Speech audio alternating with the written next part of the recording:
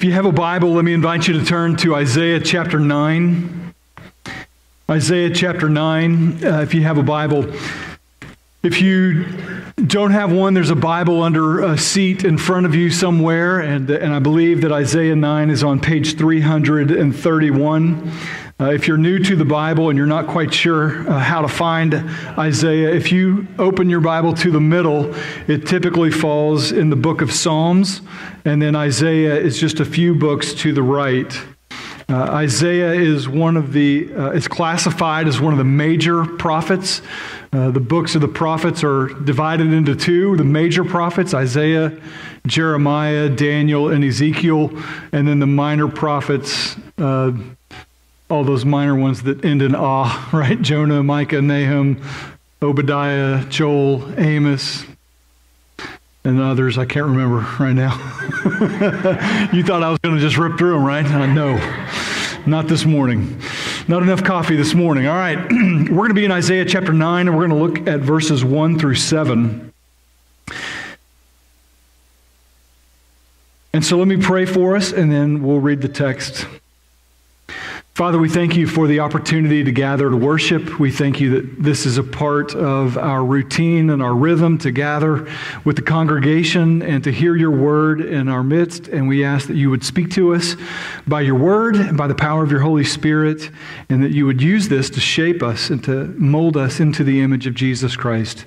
Give us greater understanding of who you are and a greater endurance as we pursue you, Jesus, and try in the power of the Holy Spirit to live the life of faith, that we may be pleasing to you and that we may be found in Christ Jesus on that last day.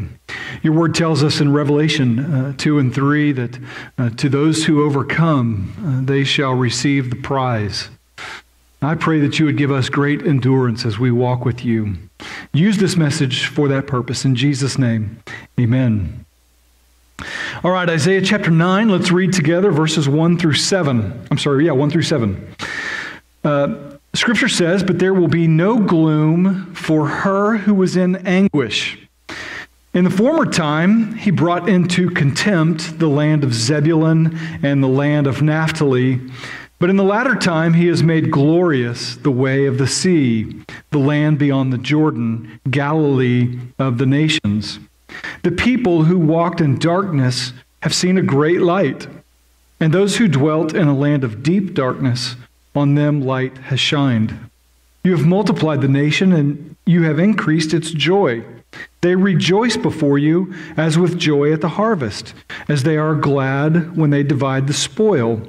For the yoke of his burden and the staff for his shoulder, the rod of his oppressor, you have broken, as on the day of Midian. For every boot of the trampling warrior in battle tumult, and every garment rolled in blood will be burned as fuel for the fire. For to us a child is born, to us a son is given, and the government shall be upon his shoulder. And his name shall be called Wonderful Counselor, Mighty God, Everlasting Father, Prince of Peace. And of the increase of his government and of peace there will be no end. And on the throne of David and over his kingdom, to establish it and to uphold it with justice and with righteousness from this time forth and forevermore. The zeal of the Lord of hosts will do this." It's probably a very familiar passage if you did an Advent study or you did Christmas readings or if you've been attending church over the last few weeks. We've sung these songs and we've talked about this particular passage several times, but I want us to go a little bit deeper into understanding Isaiah's prophecy that occurred about 700 years before the birth of Jesus. I want you to understand prophetic literature, and I want you to have an understanding of verses 1 through 7 in a deeper way this morning. Peter reminds us that no prophecy, that anytime a person would prophesy Scripture, that none of that came about by their own will or by their own mind. Scripture says that they were carried along by the Holy Spirit. That same word is used in the Greek for wind filling a sail of a ship, and when the wind would fill it, it would carry it along. And that's the same idea that the prophets didn't sit down and say, I'm going to write some prophetic scripture here. They would just write, and as they were filled by the Holy Spirit and led, they would record the words that God would lead them to write. This is different. There is a New Age practice where it's like going into a trance and closing your eyes and writing things. You got to be very careful about some of the New Age spiritualism and things like that where this sort of writing takes place. That is not the way Scripture took place. God used the natural circumstances. God used their personality that comes forth in the writings, and yet He filled them with His Holy Spirit so that they could record exactly the words as they were led. And prophets had two roles. We tend to think of prophecy as seeing something in the future or predicting the future, but prophecy typically was in reminding and calling God's people back to covenant faithfulness. God used prophets to remind them of the covenant in Deuteronomy and the terms of that covenant and to call them back toward faithfulness.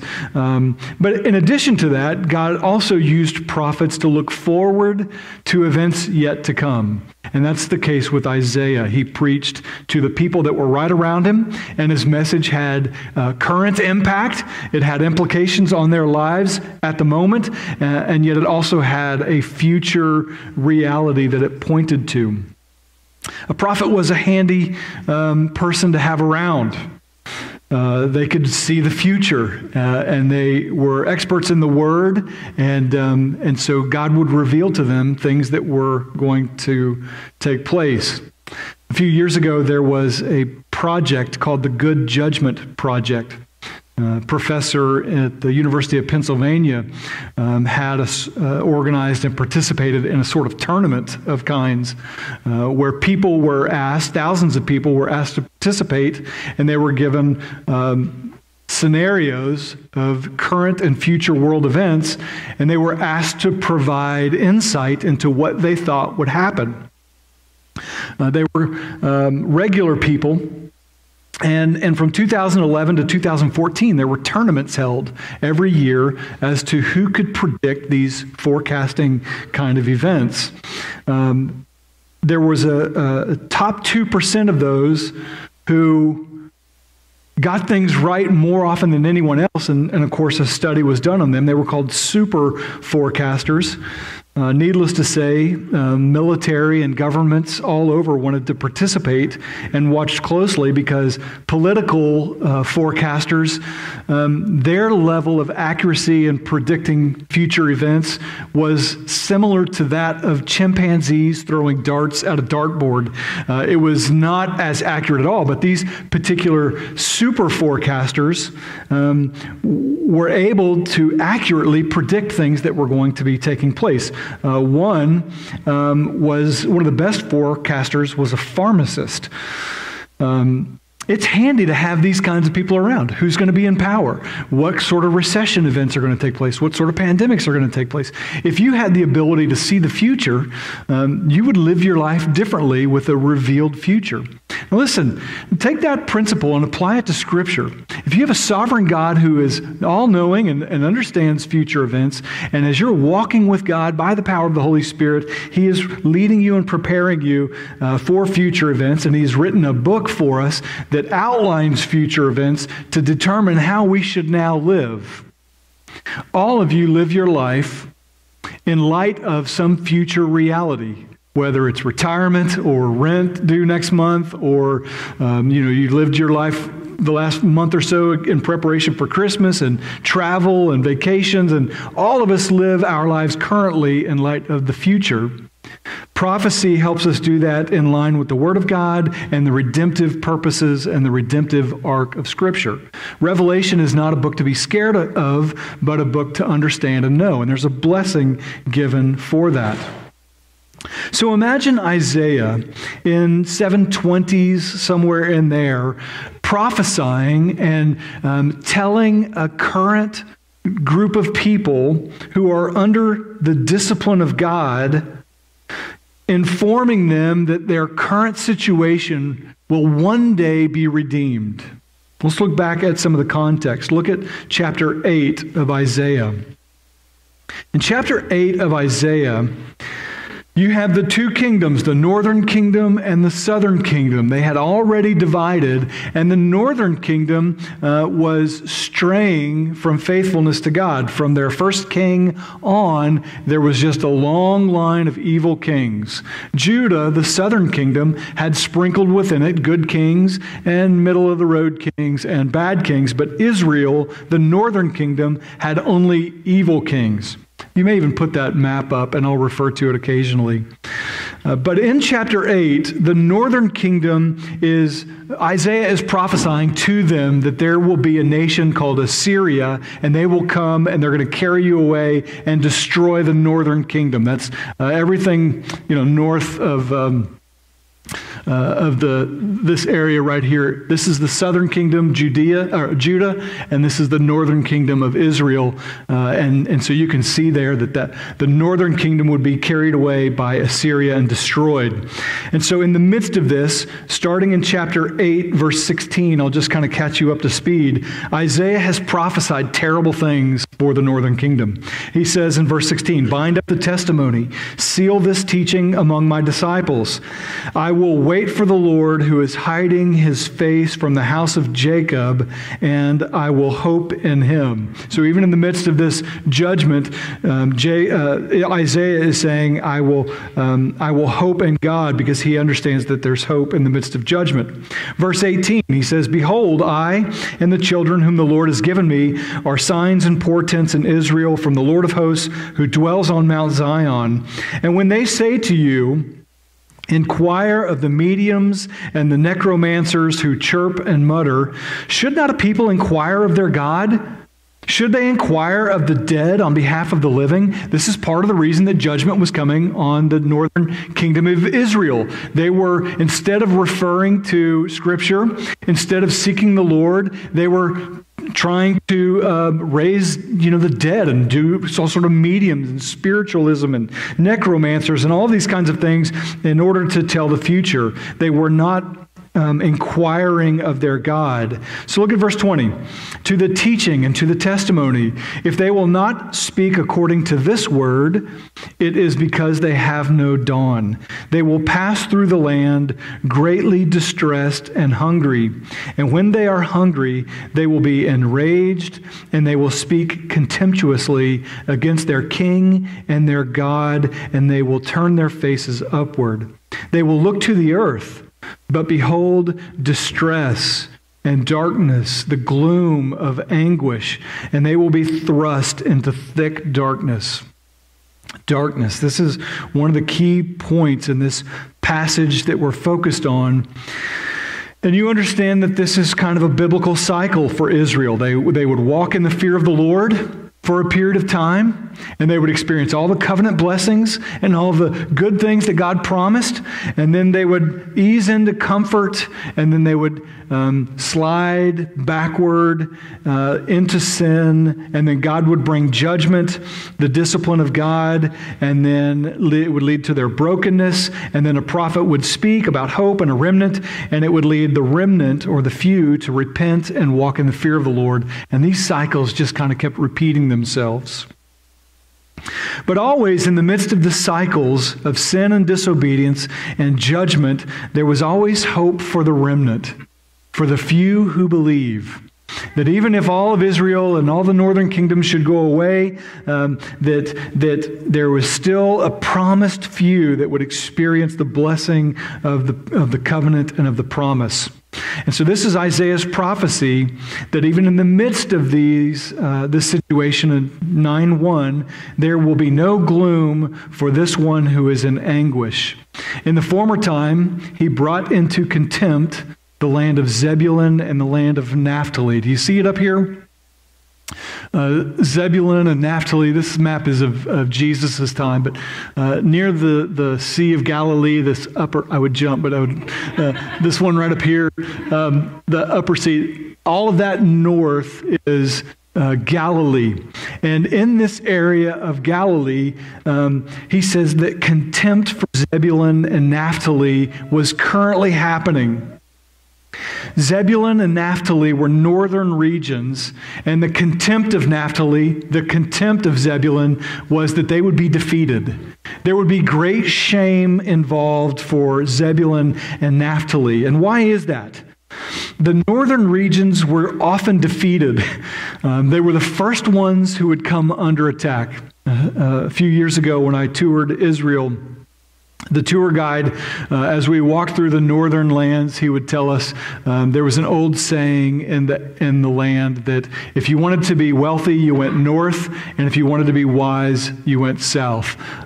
You could even kind of tell by the map, the further south you go into the lower regions, Egypt, Idumea, Nabatea, Judea, all that is called the wilderness. It's desert. Think of Arizona. Think of Death Valley, kind of California. Think of some of those kinds of lands. It is not filled with resources. It is a difficult, hard place. But north, it was green, and there were trees, and there were mountains, and there were valleys. And so if you went north, if you wanted to live north, that's where all the desirable land was. That's where Naphtali and Zebulun and Dan settled. All those places, it was well-traveled. There was a highway that kind of led up the Mediterranean coast, and it would lead into the Fertile Crescent, right? Remember your old geography studies about the Fertile Crescent.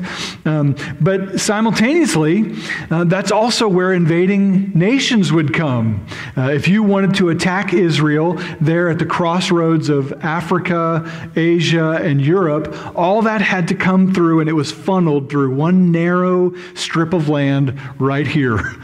Northern Israel. And so that's where Assyria, that's where Greece, that's where Rome, that's where Babylon, all these nations attacking would come funneling right down through. So when he says that the land of Zebulun and Naphtali is under contempt, it is because they have been completely beat down. And they will have been beat down for these 600 years before Jesus, the Messiah, has come. And it's against that backdrop of the Lord's discipline and the current hardship and the darkness that there's going to be an explosion of joy and rejoicing. Look at verse 4 through 7 of chapter 9.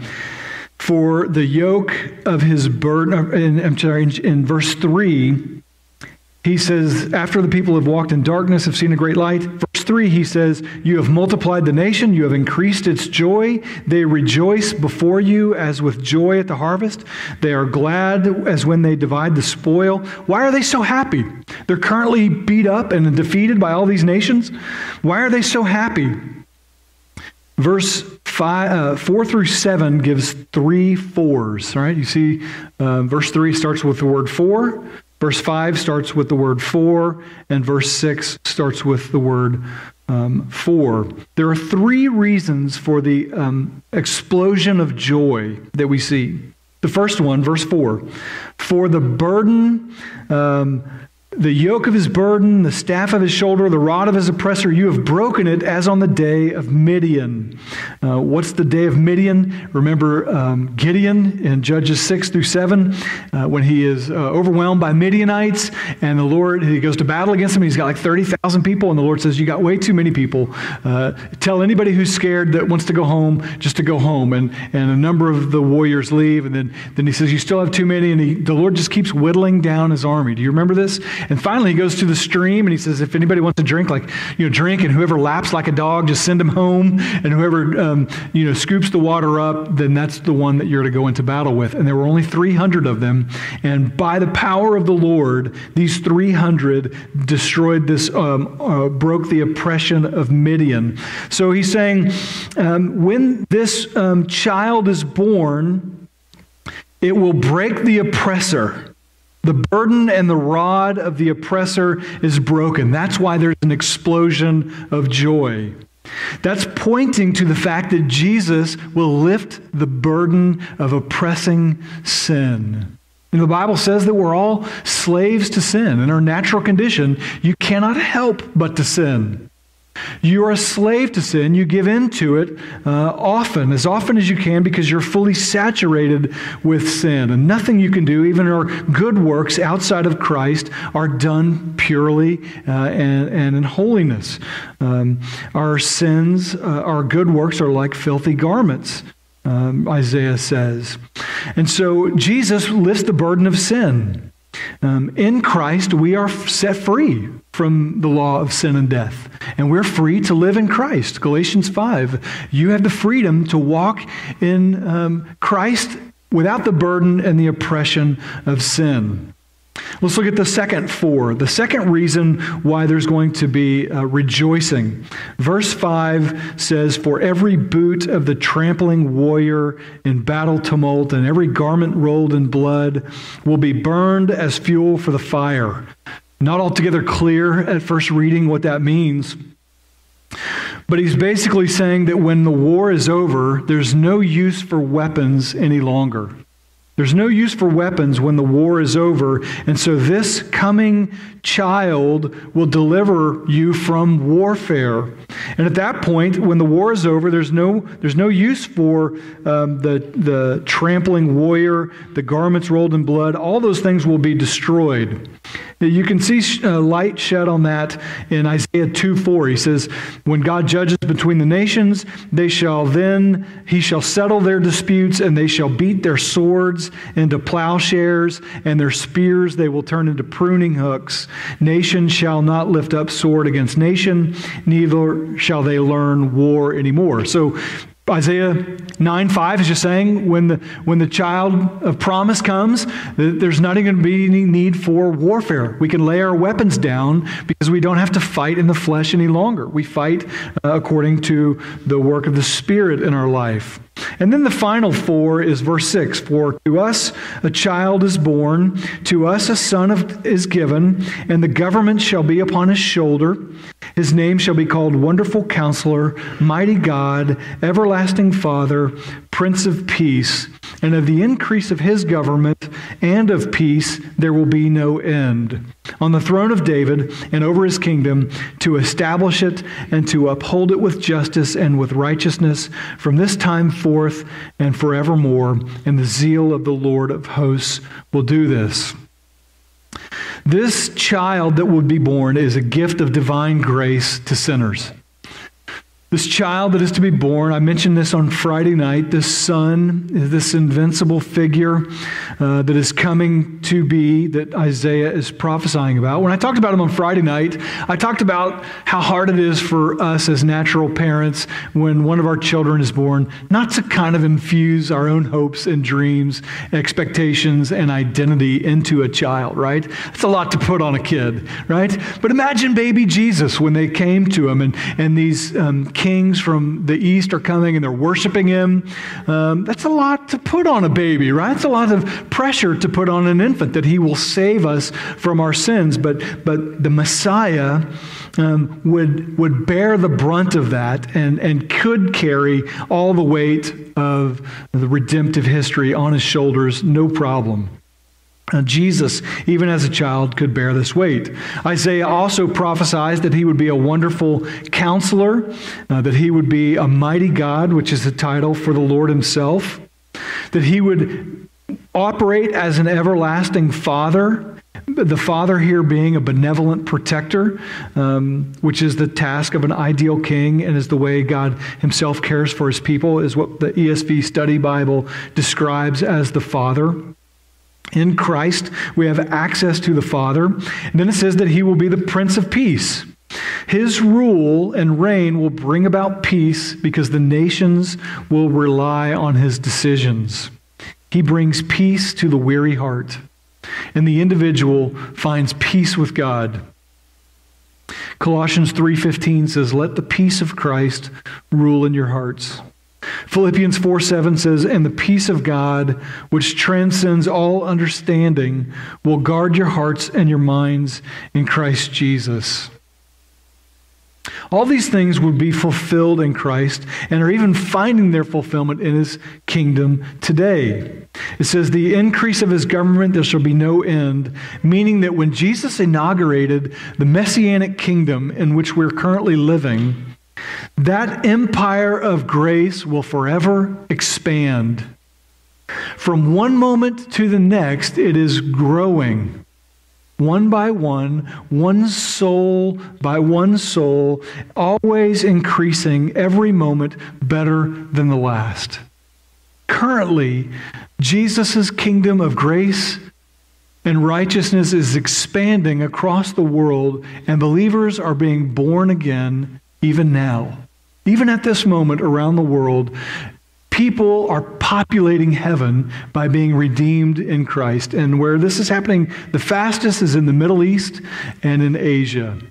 We see the work of God evident.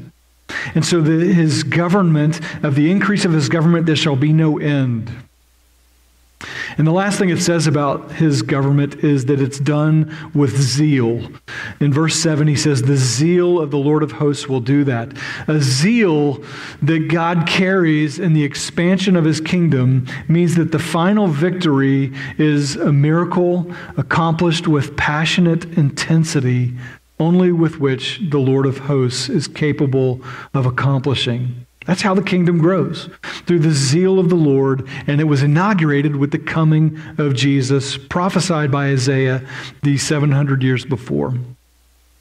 But let me conclude with this idea that has kind of stumped me for the last 3 weeks, really what drew my attention to this, and that's back at verse 2. So let's just close with this idea from verse 2. It says, the people who walked in darkness have seen a great light.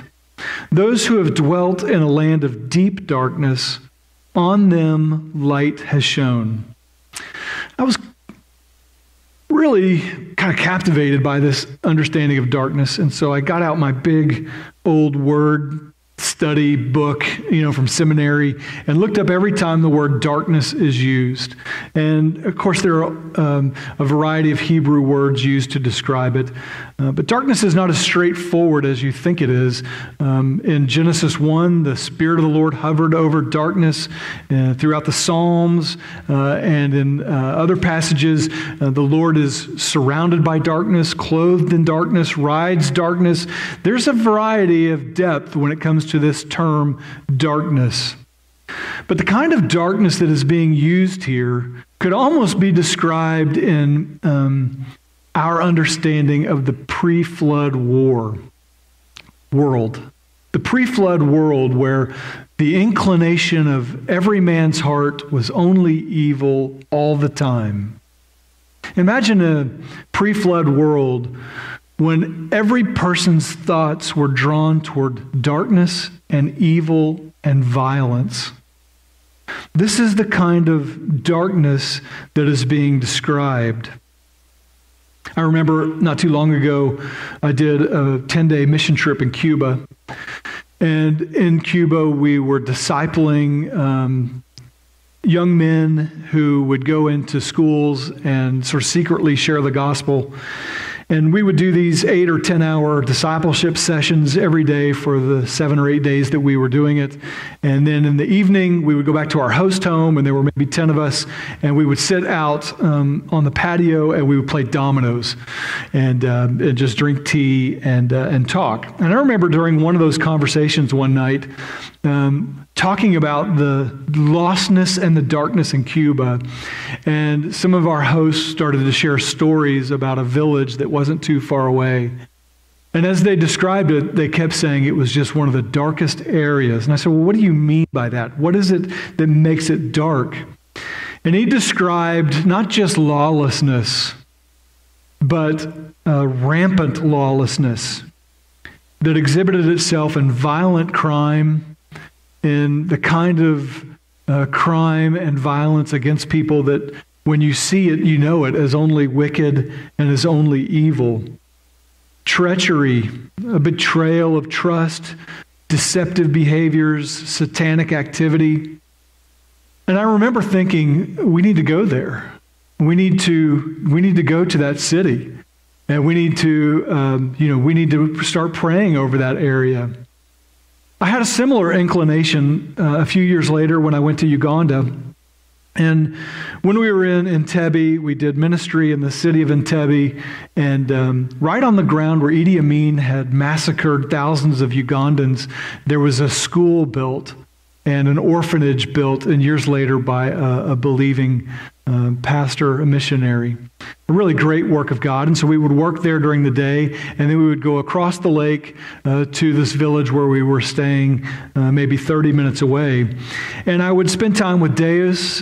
Deus was a local pastor in the village where we were staying. And I asked Deus on regular days, I'd like to prayer walk in the area in this place. And he would say, whatever you do, don't go there. You can go over here, it's safe. You can go over there, it's safe. You can go over here, it's safe. But don't go that way. It's really dark. And I just prompted him, what do you mean by that? This has become kind of a habit for me every time I go on a mission trip. What's the darkest place and where can I go and prayer walk? And he said that this little wooded area is where these witch doctors reside and where child sacrifice and other sorts of pagan behaviors take place. And he would say, don't go there. And I was drawn there, right? I'm just confessing this now to my wife, who probably will never let me go on a mission trip again. But I was led. I just thought I need to go and pray over these places in Cuba and in Uganda. Even when we started, you might be surprised to hear this, but even when we started Ridgeline in 2012, for the first 5 years, we had 8, 10, 12 mission teams coming through a year, and we divided our entire area up by zones. Percy, Sellersville, Silverdale, Telford, Souderton, Franconia area. We divided every zone, and every year we would pray through each zone 10 to 12 times, just seeking the Lord on its behalf. And in that time, we would ask locals, what are the darkest places that you know in this area? And we were led to places where violent crime, abuse, injustice, addictions, and all sorts of violent, criminal, and dark behaviors took place right here in our own community. You would be shocked that if I told you when we interviewed detectives and policemen in our area, if you were to get a call with this particular scenario describing some sort of violent crime or abusive behavior, where would you predict it would come from? And they would pinpoint a dozen areas in this place. And so we would go to those places and we would prayer walk and we would seek the Lord and we would fast and we would over a period of time, just ask the Lord to protect those and make the light shine in those dark places. Kensington has this sort of reputation. And in our first years at Riverside, we would go down and prayer walk every year in Kensington. This is the darkest things that you know. What's the darkest place that you can think of right now? Are there places where you're afraid to go? I remember in middle school, we had a series of ditches and tunnels through our small town. And I was always scared to go through one tunnel. It was like 200 yards, and it ended in a deep culvert sort of drainage thing. But you could see as you walked in the tunnel, graffiti that just kind of was eerie, all the things that could have happened in there. There was a place called the Slaughterhouse where a satanic group used to meet, and when you walked into the large opening entrance, there was a big Cadillac in the middle of a huge pentagram with candles everywhere, and it was a dare for us to go over there on weekends at midnight and throw eggs at the Satanists who were in there, right? Stupid behavior. Terrifying places to go into. Those are the darkest places I can think about. And all that brings us insight into verse 2. The people who walked into darkness have seen a great light. Those who dwell in a land of deep darkness, on them the light has shined. Jesus goes into dark places. It could be that the darkest place that you know right now is in your own life or in your own mind. or in your own circumstances. It could be that you have a neighbor or a friend or a family member who's contemplating leaving this world because of the darkness surrounding their own soul. Jesus is not afraid to walk into dark places. As a matter of fact, in the land of Zebulun and Naphtali, those who dwell in deep gloom and anguish, who are thrust into deep darkness, 8:22 says, those people who walk in darkness, they experience this great light where Jesus himself set up the messianic headquarters. The application for you today might just be that if Jesus can shine brightly in the darkest of places, that there is hope for you, whether you're in a dark place or whether you know someone who is in a dark place. Jesus goes to dark places. There is nowhere on earth or anywhere in the universe where Jesus does not have access. John 1:1-14 says, in the beginning was the Word, and the Word was with God, and the Word was God. He was in the beginning with God, and though all things were made through him, and without him nothing was made that was made. In him was life, and that life was the light of men. The light shines in the darkness, and the darkness has not overcome it.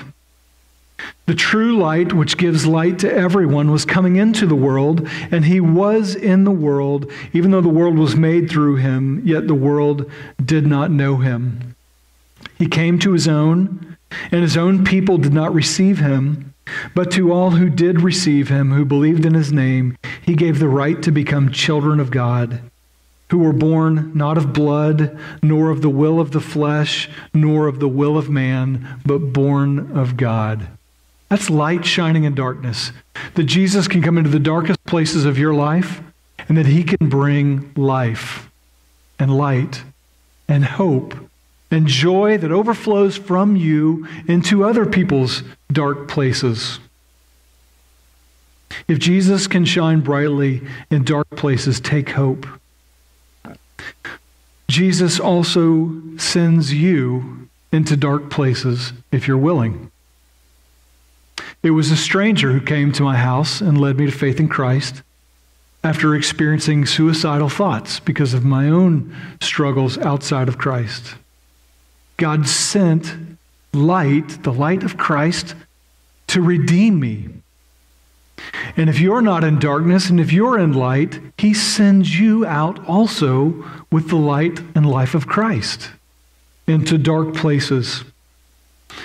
In that way, the prophecy of Isaiah comes true from Isaiah chapter 2, verses 2-3. It shall come to pass in the latter days that the mountain of the house of the Lord shall be established as the highest of mountains, and shall be lifted above the hills, and all the nations shall flow to it. And many peoples shall come and say, come, let us go to the mountain of the Lord, to the house of the God of Jacob, that he may teach us his ways, and that we may walk in his paths. For out of Zion shall go forth the law and the word of the Lord from Jerusalem.